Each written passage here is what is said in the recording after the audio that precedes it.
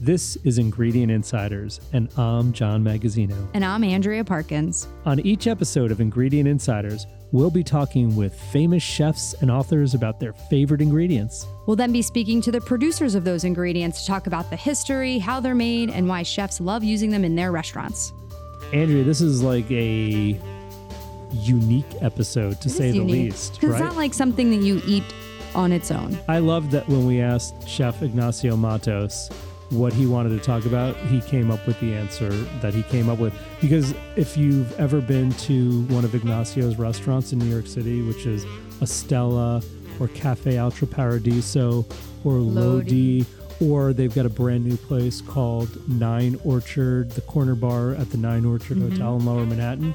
He is a super creative chef, although he, his food isn't wildly exotic or anything, It's ingredient driven, I would say. It's super ingredient driven, but he's so creative and thoughtful. When we asked him what ingredient he wanted to talk about on Ingredient Insiders, his answer was squid ink. And, it's not something that I think you or I or the, most people at home are cooking with on a daily basis. I mean, like, for me, when I hear squid ink, I think about Finding Nemo. Yeah. He made me ink. Yeah. I was snorkeling this summer in the Aegean Sea and I saw a cuttlefish, which is a large squid. Mm-hmm. And as I got close to it, it shot out its ink and swam away from me. It's a defense mechanism. I thought about this episode when that happened. No, I mean, it's a defense mechanism for them so they can get away from their prey. But we use it. Sure, to color pastas and do it leads back to that great age-old discussion of like, who decided to eat this thing for the first time? I remember a trip I took to the Caribbean years ago, and I was with a local fisherman who lived off the land. Mm-hmm. And it was interesting to talk to him because the way he looked at the world was in one of two ways. And he looked at all of the products of the ocean was, you can eat this, but you can't eat that. And that was anything that I saw for the first time in the ocean or on the shore. I'd point to a type of clam or crab and he'd say, oh, that's good. You can eat that. Mm-hmm. And I'd be like, oh, look at this fish. It's so cool. Oh, no, I don't like those. You can't eat that. It defined his world. If something was good, it could be eaten. If something could not be eaten, he had no use for it. It was all about survival for him. Exactly. Yeah. And so it leads me back to the reason I bring that up is when you talk about squidding, it was like at some point somebody was like, oh yeah, you can eat that. Like you talk about like nose to tail eating and like not wasting anything. God bless the person who caught, squid and octopus and was like, yeah, obviously we got these delicious meaty tentacles. Let's make a little calamari. Let's drop it in a little bread and fry it up and it's crispy and delicious. And then at some point somebody was like, oh, there's this ink inside of here and we can eat this too. Yeah, we can use it to color rice, pasta, anything. And then another, interesting thing, this summer I wanted to do some grilled calamari or grilled squid. And I'll tell you, I had a very hard time finding fresh squid. Yeah, I mean, a lot of it is frozen now. Most of it's frozen. Mm-hmm. However, I found a Japanese market not too far from my house in White Plains, New York. It's called Daido Market. And they have fresh squid that they sell in, little packages in the back of the store. Beautiful. And I found myself cleaning the squid. And did you use the ink? No, I didn't. That's what I was going to tell you. So like, I'd never really spent a lot of time cleaning squid. Maybe I did a couple times in my life, but I had these packages that I was opening and cleaning all these squid. And it's very easy to clean a squid. You kind of rip the body out from the tentacles and that part. And then you kind of take scissors and you clip right above the eyeballs. And then, you squeeze out the little beak and it's very easy to clean. And then you pull out that clear, like cartilage bone. Right. Andrea's nodding along because she spent a lot of time in Rhode Island where she probably played with a lot of squid. Yeah. But in a lot, if not most, if not all of these, there was a lot of ink in these like ink sacks. It is work. And I was cleaning them in my sink and it was like, I can't believe how much ink is in it. It was all going down the drain because I had no use for it. I felt a little bad because maybe I could have done something with it. But wow, they got a lot of ink in them. They do. Yeah. Surprising. So this episode is going to be talking about squid ink. I think most people use squid ink to color pasta. Yeah, I mean, I think that when you say squid ink, immediately that's where my mind goes, or to the arroz negra. Yeah, or in Sicily, now that I think about it, I've had regular pasta where the sauce is squid ink. I don't know what else was in there, but it makes like this kind of black sauce. Definitely like a seafood-based pasta, I think. No question. Yeah. Delicious. There is a flavor to squid ink. It's like metallic-y. I would say metallic or iodine-y. Yes. It does have a unique flavor. But not super overpowering. It's not like when you use it in a pasta and you definitely taste it, but it's not going to overpower the dish. Right. It's more for like dramatic effect, I would say. Correct. Ignacio uses it in a variety. He cooks rice with it.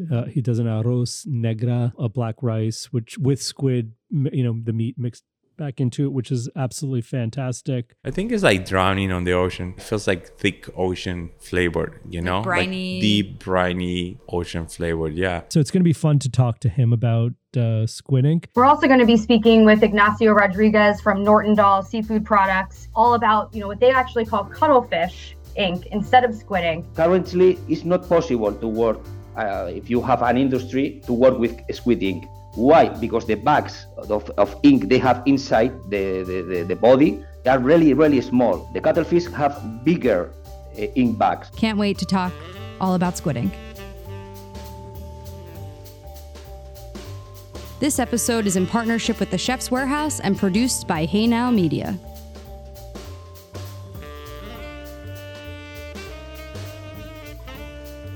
What an honor to be here at Estella Restaurant. We are in the upstairs apartment with Ignacio Mattos, Andrea, aka Nacho. Is it okay? Can we call you Nacho? Yeah, just like the food. Just like the food. How appropriate. So I'm going to start this conversation with a story about Ignacio. And this goes back to, I'm going to say it's like the early 2000s. I don't know the exact year. But we were sending deliveries to a great Italian restaurant in New York City called Il Buco. One of my faves. Yeah, really good. We were sending porcini mushrooms and maitake mushrooms and a lot of different products. And I started to notice a pattern like over the course of like a week where I would go in the warehouse and I would see that the mushrooms were being returned. And I was like, what, where did these come from? And they said the Il Buco. And I spoke to the driver and he said, the chef didn't like the quality. And I looked at him, I'm like, pretty good. It happened a couple times. I think I called on the phone maybe and I was like, chef, can you tell me what's going on here? And he's like, why don't you come down to the restaurant and let's talk? And I wasn't angry at all, but I was like, why is this, like, what's going on? Is there something, weird? Because sometimes restaurants send back things and you don't know if it was maybe they double ordered by accident and all this. So I go down to Il Buco and I meet Ignacio, and he introduced himself, and he's he told me he's from Uruguay, and he explained to me what he was doing there. Within 5 minutes, any thoughts I had of like, why is the chef returning things that he shouldn't be returning? He said, John, look at the porcini that I just got. See how beautiful these are? This is what I want. These are the hen of the woods. This is what I use. Literally in 5 minutes, showed me that he was so serious about the quality of the ingredient. He knew his stuff really well as a result of working at places like Chez Panisse and Zuni Cafe, where they're really ingredient driven. And I was like, I get it. We need to really make sure that we're giving the best ingredients we have to this chef in this restaurant. And then he said, you should come and have dinner and see what I'm doing here. And I will say this, I'm not saying this because he's sitting here. I went in and walked out of that restaurant after having dinner and said, this is the best Italian restaurant in New York City. And the best Italian chef in New York City is not from Italy. He's actually from Uruguay. And it started a friendship or relationship, a purveyor-chef relationship where I'm like, this guy's amazing. And then you went on to Il Buco Alimentaria, which was also incredible. Well, like I started it and you left. You weren't there that long. It was right before opening, actually. You set it up and left. And then you went to Isa. Wow, you have memory. I got a memory. Wow. In Brooklyn. And I remember I went there and was blown away by the food. You were doing things that were really creative. It was like a whole fried anchovy. I'm talking too much, but John and I, we talked about you a lot yesterday. in preparation for this conversation. And I think the words that John used to describe you and your cooking were like savant, prodigy, super creative. You're kind of like on a different level in terms of, when you say John, like that's how you were describing him to me. You grew up in Uruguay, skills with Italian cuisine that you would think that you were born and raised in Italy. You worked in an Italian restaurant. The Italian food was like being in Italy. Then you opened up, I'll mention Floor Bar, where it was Spanish influence, but all these different influences that were just very clean flavors, exceptional. One thing I would say about Ignacio and his restaurants is Altro Paradiso, I can explain, I say it's Italian. I have a very hard time putting a descriptor on where we are right now, Estella, other than to say it's amazing. It's one of my favorite restaurants, and I think it's one of the greatest restaurants to open in New York City in the last 20 years. And I would say the same when people ask me about Flora Bar. I don't know how to, there's not a cuisine. I could say there's Spanish influence. I could say there's Italian influence. I could say it's ingredient driven. And even to use that type of language doesn't explain what's going on in the kitchen here and what comes out in the dining room. But what I will say is, because we're talking about squidding today, is there are a couple of dishes that I've had at Estella that blew my mind the first time I had them. And now I'm scared to say, what are we, 10 years later here? 10 years later. 10 years later, I had dinner in this room that we're sitting in about a year ago, or not even a year ago. The dishes are as exciting to have now as they were 10 years ago. Mind-blowing stuff. The steak tartare or the carne cruda blows your mind here every time. I don't know what you do. I'm not even going to ask. You have this arroz negro. Correct. That is got squid ink, pieces of calamari, crunchy rice. To this point of like trying to define like what's the cuisine of these places, in particular like Estela, is like, for me it was like as a New Yorker, what it is New York, you know? And New York is this multicultural melting pot of different cultures that I'm obsessed, and I just love to be able to have access to all the things and ingredients. I just, you know, I come from a town that it's nothing going on. You know what I mean? It's the more same. Limited. For me, it's always been like how, you know, you process your life experiences and internalize it and put it out, you know? The arroz negros, I actually started with family meal. Luis Sierra, a chef here, he was making family meal in the flap top fried rice. You know, we were in Colombia and they do this dish called recalentado. That is also a rice because they have like Chinese influences, and also in Peru because they have the Chinese influence, and they're really amazing. And also I'm looking at this thing and I'm like, hold on one second. It's like we were using these black pans and we start testing and different rice and so on. And we decodify how to make that rice crispy every single time, and have to come out with a dish that is a hybrid between the most perfect socarrat on a paella. There is the crispy bits around the pan, but you never get it all around. I mean, there's different ways that you could get it now, but this idea of like a fried rice, that's kind of like the idea, you know. We have egg at the bottom of the dish. It's not like cooked down, it's more raw, so you add some creaminess. Usually, there's egg in that dish. Yeah. Oh, now we're getting the secrets, Andrew. You writing this Is down? it like a bamba rice or it's a calaspara? No, it's, well, but if I tell you all the secrets. To kill me? Don't tell her. She's writing down. She knows It's actually, how to cook. no, it's on the book. Come on. It's brown rice. Brown rice? It's brown rice. Okay. Yeah. And we use squid ink, and we use fish sauce, and we use, you know, a sofrito, which is pretty Spanish, traditionally speaking. It's hazelnuts that add like nuttiness to it. Hazelnuts, that's kind of different.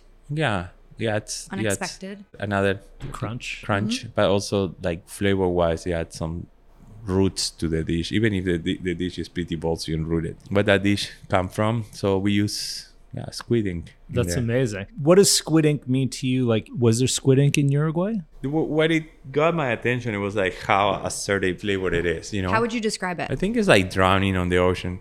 That's good.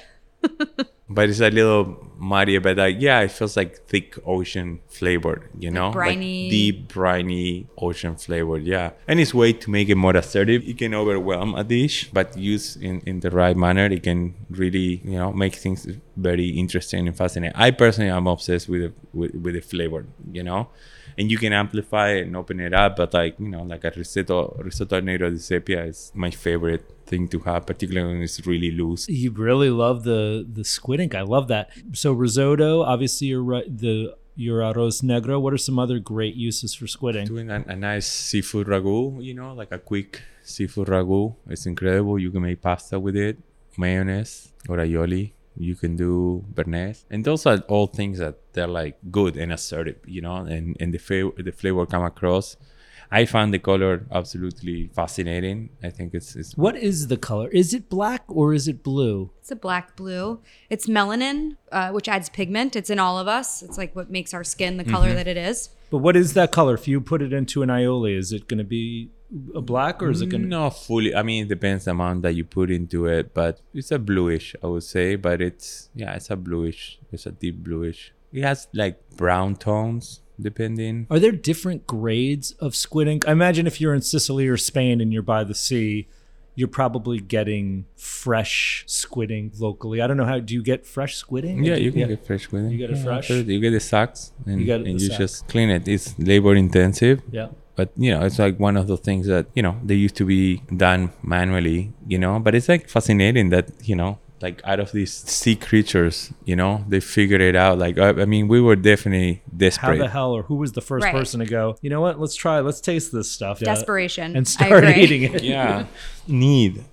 And I think that's the most fascinating of, like, you know, that all these things that we give for granted nowadays, you know, like, I don't know, you eat a chocolate cake and you're like the process to get from the cocoa nib to a chocolate and the margins and the variables is like crazy. And when you taste like a perfect, I don't know, it's just insane. And like squid ink is one of the things. Who decide to open this creature? Look at this viscous sack, black goo. Yeah. And like this is something here, you know. And then the evolution and where that take us, and I find it as a delicacy, you know, like for me it's like a treat. I love to have a jar in the refrigerator. Yeah, it's fascinating. It's like very handy, and it's commercially available now. I mean, we sell jars of it, and I think we sell it frozen as well. Yeah, I work at this restaurant and we would do this dish. Actually, it's on the Basque Country, and we would do a squid ravioli. It's like an amazing, but you know, like back to all these influences as well as Sunni with like the product and this and that. At that place, it was like cuttlefish. We'll do squares of cuttlefish, very frozen, very thinly sliced. Let's say it's like, I don't know, 7 5x5 inches squared, and we would do an amazing stock, reinforce it with squid ink, and it was like very intense. Put it on a small ice cube, put it to freeze, and then we would wrap. So it was like a ravioli, like, you know, it would be liquid but rich, and it was the most incredible, you know, single bite that you could have. And instead of having pasta, it was actually the cuttlefish. Cuttlefish. That's so cool. Wow. Meat. Yeah, it was incredible. Let's talk more about squid. Are there any other? So the arroz negro is something that Estella is absolutely known for. Are you doing other dishes with squid ink? Yeah, we're doing pasta at raw linguine. That is pretty delicious. Sometimes we do it with like shrimp. Sometimes we do it with cuttlefish. We done like a pici or a linguine. The pici is the one that you can roll one by one. It's like nice and meaty. You know, when you do it with the squid, it kind of feel like if you're eating cuttlefish. You know what I mean? Because the pici has that density that cuttlefish has too. I think it's an interesting play. So you're playing on the texture, not just the flavor? If it's not flavored, it's like you should not be cooking all together. No, but if the texture is like, I think it's a very underrated part of eating, that it's a lot going on, not just on the palate, but the sound and how it feels. I was going to say, I feel like I've had at restaurants pasta where the squid ink has been incorporated into the dough to make it a dark color. Does that also give it, you know, that flavor of the squid ink, or is it more just of a colorant? It's more a colorant, but it does change slightly the flavor, you know, like it has like this minerally, almost like a metallic taste. It's not bad, it's good, but it's very specific. Which other dish? At Isa, we used to make this squid ink that it was like a very intense sauce, kind of like also like based on the experiences, it kind of remind me that dish that we would do at that place in Spain. We'll clean the squid perfectly and we will cook it at a very low temperature, so it kind of looked alive. They were like 12 inches long, so it was pretty dramatic on the plate. And we will clean it. The creature will be still whole on the plate. I remember and we have this sauce, and it was very simple.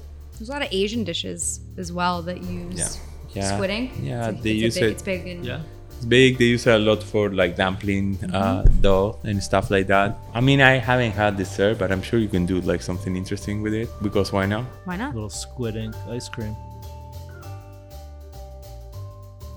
I am Chef Ignacio Mattos, and you're listening to Ingredients Insider. Well, tell us a little bit about your upbringing. I read a lot about your grandmother, who has Italian roots. Talk to us a little bit. I always say it, like, I think the most important gift that a kid or a person can have in terms of like, not just on cooking, I think in general, like, is growing up eating at home. I think it's the most civilized act and most human act is like, you know, to be able to sit at the table and share a meal, and, you know, and on top of that, you add like, you know, good ingredients, some care and love put into the meal. And it doesn't matter like the background that you have in some sort of way, you know, like if you grow up eating good home cooking, like you're starting off like on the right track. How did you end up in getting into the food or the restaurant business? Did it start in Uruguay? Yeah, I started in Uruguay. I somehow ended up in culinary school. Like, I didn't know what I wanted to do. It was not much faith on myself at the time. And yeah, I ended up going to culinary school. I was very determined and driven and making it work and making it happen. And I would say I get kind of lucky. I was extremely determined and I was pushing, but I also, you know, it was very new, like the whole structural kitchen. I also have certain expectations. I went to some kitchen that's supposed to be the best ones in Uruguay, but it was like a big letdown, the environment, until somehow I ended up at this place that it's a hotel, and it was this French man called Michel Kerber, that it was one of Passard has two mentors. He's one of Passard's mentors, and somehow he was doing a consultant in Uruguay, and he was very French, you know, and his body language is very particular. You know, when you see Passard body language in the kitchen, you understand where it come from, you know. So it kind of really has a huge impact on me, not just like the way how he was dressed, how he was moving, his body language on how he hold the pans and how he would smell and how he would dive into the pans and how he would like touch the ingredient, how he would look at ingredients. It was very romantic and enchanting, and I was like, whoa, this might be something here. And I didn't grow up, I mean, aside, I grew up in like a farm in a small town with not really much access to any kind of sophistication whatsoever, but I grew up eating good food and, you know, around nature. So that was persistent, and so we have the language as a barrier, but maybe that probably was one of my first experiences like with language limitations. And also it was fascinating to be able to communicate with someone that it was like not speaking the language, and somehow I was able to do, you know, I get hit a couple times on the hand because I would touch something that I'm not supposed to touch. Yeah, so this guy kind of changed my whole perspective, and I get really excited. Then again, it was this person that worked at the office at this culinary school, and she saw me determined and driven, and I guess she was getting good feedback. And she sent me to work with Francis Malman. Everything started there, and I started working with Francis in this gorgeous restaurant that he had in Jose Ignacio, in this small town on the beach. I was talking about this place last night, and it's just one of the most stunning places, like very simple but like refined and elegant, and the food at the time it speak to me, and it was the beginning of Francis transitioning from the French school that he was doing at the time to a much more primal and rustic, but still know what he is now. So it was in this process and in this transformation on the cuisine, and that's how I get started. I worked for him for like many years. I would say like 7 years. Oh, so. Wow.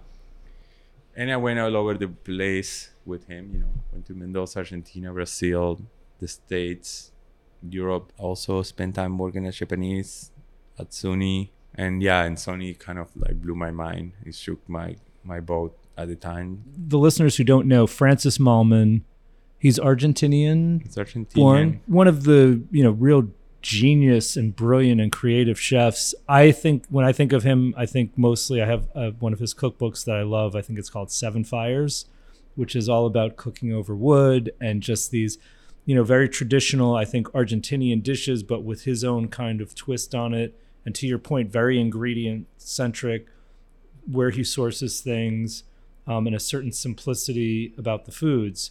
So to spend 7 years with him had to have been like mind blowing. and he's quite a character from what I've seen. I've met him once, but how did you get, you're laughing, how did you end up going from there to San Francisco? Was that the move? He told me, I was in Brazil at the time. We went to open this restaurant, like a 470-seat restaurant, which was an insane operation. Everybody was leaving. We were all leaving because we have like a contract whatsoever. But yeah, the owner of the restaurant asked if I could stay. We were like a group of, I think, 30 people.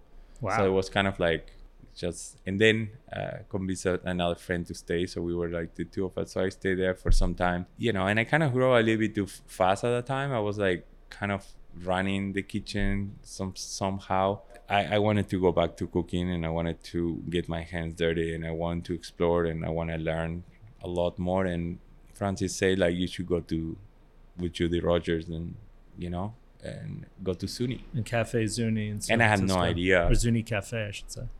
I didn't have much of idea. There was no internet at the time, so everything was, if Francie was saying it, I was like, okay. So I went there like without knowing much, and arrived at the restaurant. She came upstairs. I went to my luggage. I just changed and started working there, and it was like just mind blowing. The attention to detail, the care, a very, very unique chef. And Judy worked at Chez Panisse before? She worked at Chez, but she worked with the Trogro family. Got it. For a big period of time. Was she not like an exchange student or something? She was something. And I think she stayed with the Trogro family or something. Yeah, one of the most thoughtful and methodical chefs that I ever dealt. And I think she wrote one of the best cookbooks that exist, and the way that she described cooking and smelling, like how to use the whole sensorial,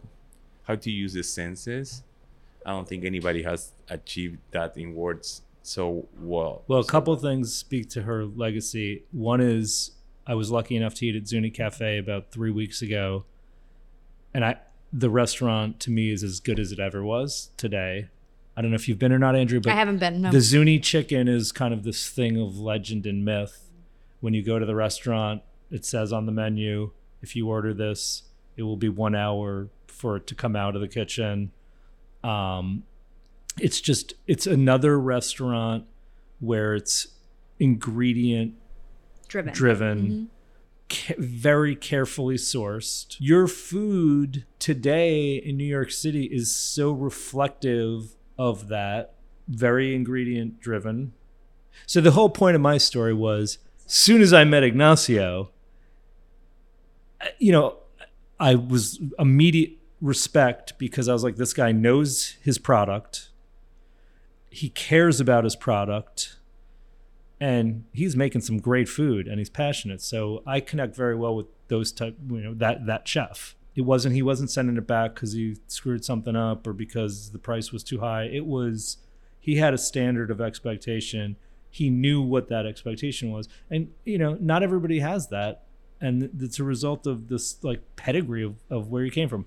So jump to New York City. When did you come to New York? Well, I came in 2002.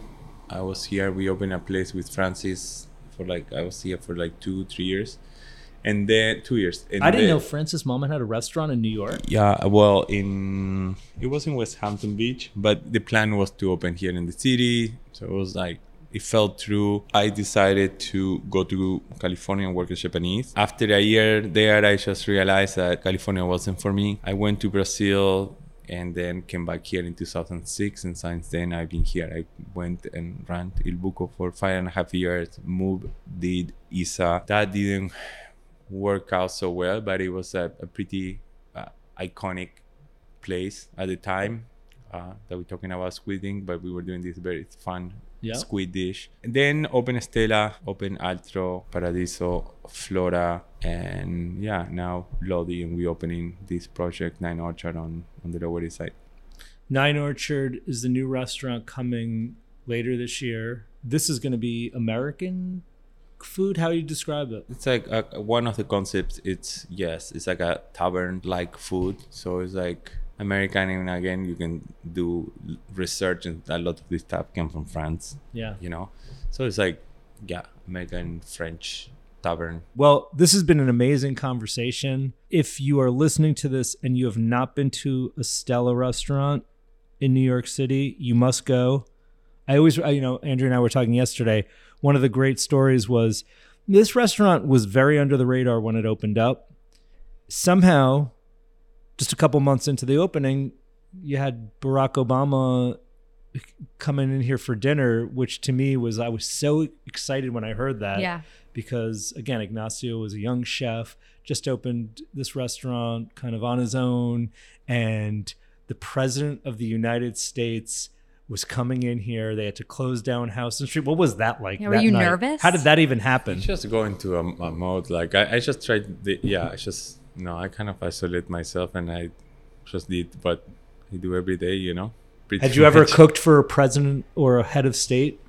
Yeah, but no, it's very different when you deal with someone like the president of the United States. It's a very different, and it's hard to describe it. It's a little bit you see it on the movies. You know what I mean? A certain level of, but how much is real versus how much is fiction? The security and all that stuff? The security level, the level of orchestration, coordination, professionalism. Yeah, well, they call him the most important person on the planet, that president. Tell me if this is true or not. When the Obamas finished their dinner and they presented their credit card, I heard it got declined. True or false?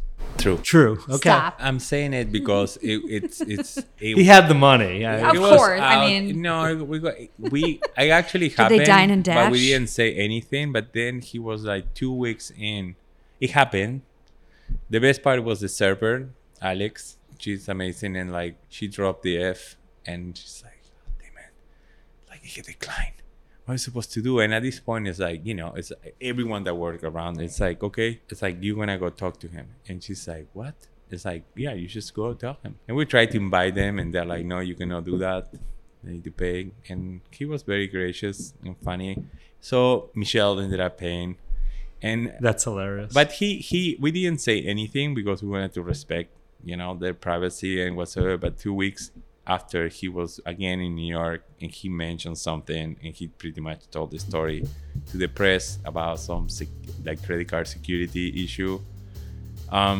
So we have again every single media, great press, coming in to the restaurant trying to get information. We are we don't know anything, but yeah, it happens. And I think it's it's a human being. Yeah, that's funny. Really good people.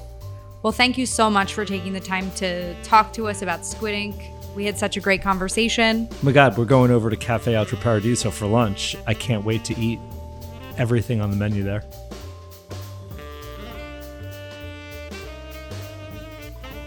Hello, this is Ignacio Rodriguez speaking from Nortindal Sea Products, and we are speaking on the podcast called Ingredient Insiders.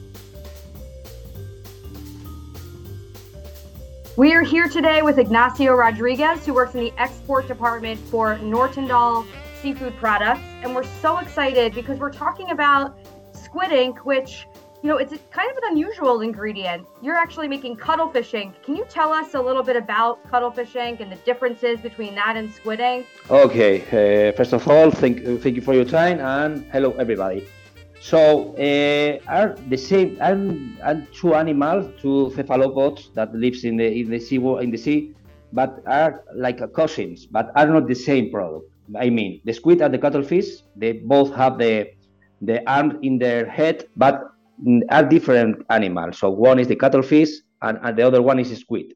If you take a look up in the internet, you're going to find the shape of the animals are different. Mm-hmm. So are the same family, are mollusks, but are different animal.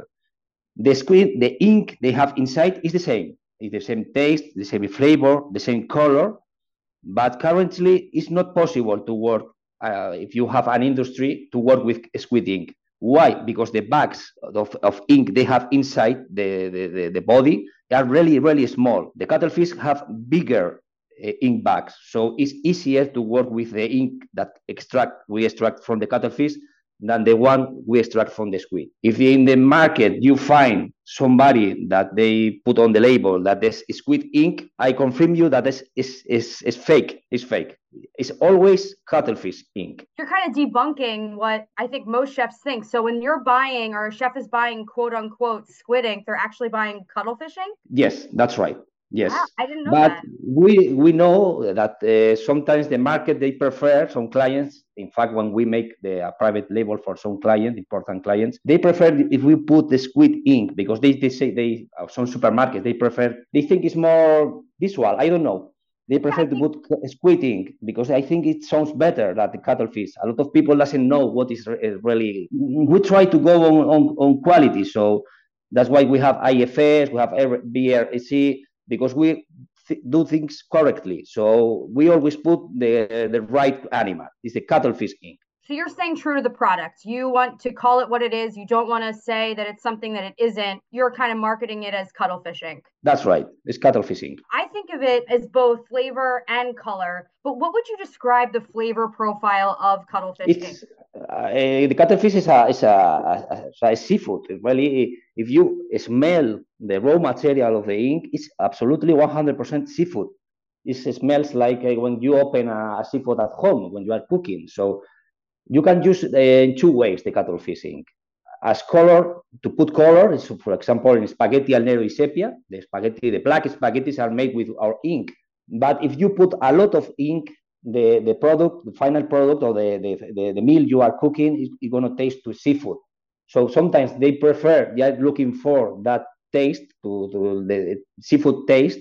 If you add just a small quantity, it only add only color. So there's people like is looking for a color and a taste, and another people is looking for only the color of the product. I've always thought that it's definitely more, when I think of it, more of a colorant. And I thought that the flavor is, it definitely tastes of the sea and has the aroma of the sea, but it's not so in your face. It's very subtle. It's a concentrate smell and the taste. It's really strong. So just with you add just a little bit, you're going to get a lot of color and a lot of taste. So a little goes a long way. Now, tell us a little bit about the history of Nortindal as a company. Where is it located? How do you get started working in the cuttlefish industry? Okay, this is a family company. It was founded in 1976 by the president of the company. His name is Manuel Altolaguirre. Many years ago, the ink was a product that we extract directly from the cuttlefish or from the squid, in case you were at home just with the squids. But he thinks about there will be behind this will be a business. So we start looking for providers of the ink. We build the company, and now we export it to more than 60 countries around the world. The ink is really famous in Spain.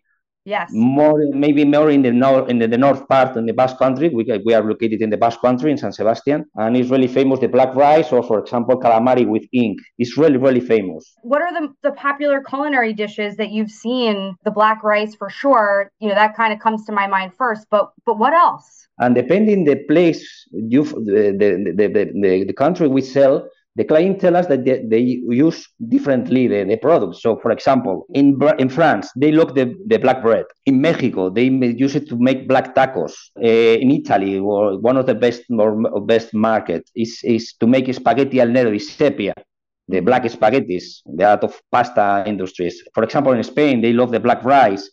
In China, we are selling in China or Korea. In Korea, also they love the black bread.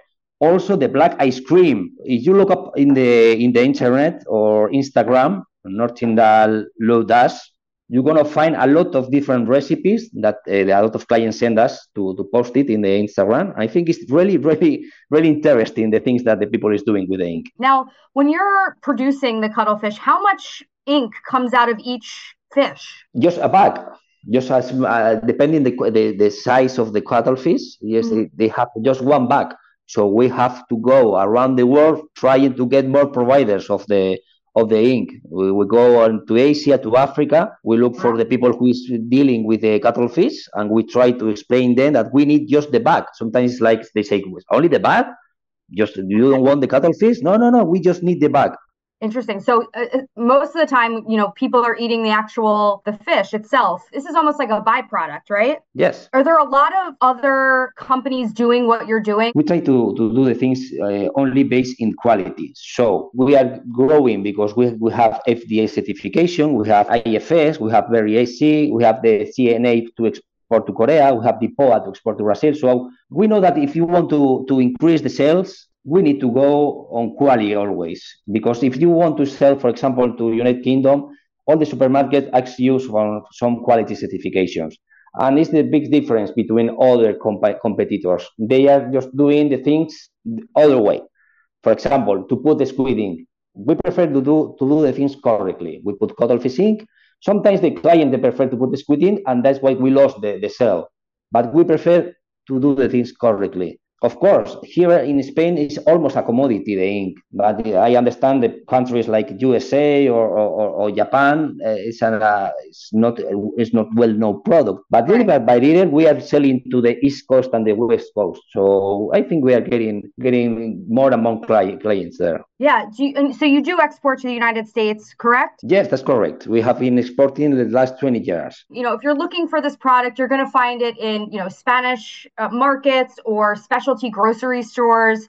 This is definitely a special product. It's not, something that you might find, at your everyday grocery. Anyway, if you want to get it, you're going to get it. Because, for example, you can find online. We can buy it everywhere. We have a lot of clients that they sell the product online. Yeah, and I think this is a great opportunity to educate chefs in the United States and really everywhere about cuttlefish, about what it is, and kind of make it more mainstream and make it more approachable. I think it's time that cuttlefish had its day and that, we start calling it what it is. And so I really appreciate you taking the time to speak with me today. If you want to find the Nortindal cuttlefish ink, please check out your Spanish grocery stores or specialty markets, and you can always find it online. Okay, just thank you for your time. I would like to take advantage of this opportunity to explain that we have also developed the cuttlefish ink powder. Oh. So it's not liquid, it's in powder. It's a new product we are launching to the market. So many different industries and clients, they prefer the powder than the liquid. Why do they prefer the powder versus the liquid? Because it's cleaner, because the powder is cleaner than the liquid. Sometimes the liquid is more dirty mainly for industry channel. It's more dirty to clean the machines after use the ink. And with the powder, just with some water, you clean it up. Mainly from Italy, a lot of pasta producers, they are asking us to develop the product, the ink powder. Interesting. How are you dehydrating the squid ink? How do you make it go from a liquid to a powder with heat? Got it. Okay, very cool. Right. And I could see how chefs, it probably extends the shelf life too, right? That's right. So a lot of benefits to using the powder versus the actual ink. It's the same product, but it depends on the client. If they prefer the liquid, you have available the liquid. If they prefer the powder, we have the powder available. It depends on the final client. Yes, we are getting. I found this conversation so fascinating. Thank you so much. I actually want to try the powder now. I'm very intrigued. So I'm going to be looking that one up online for sure. Thank you very much for your time. It has been a big pleasure for me. Thanks so much for listening to this episode of Ingredient Insiders. Follow us on Instagram @Ingredient Insiders. You can find the products discussed in today's episode on chefswarehouse.com.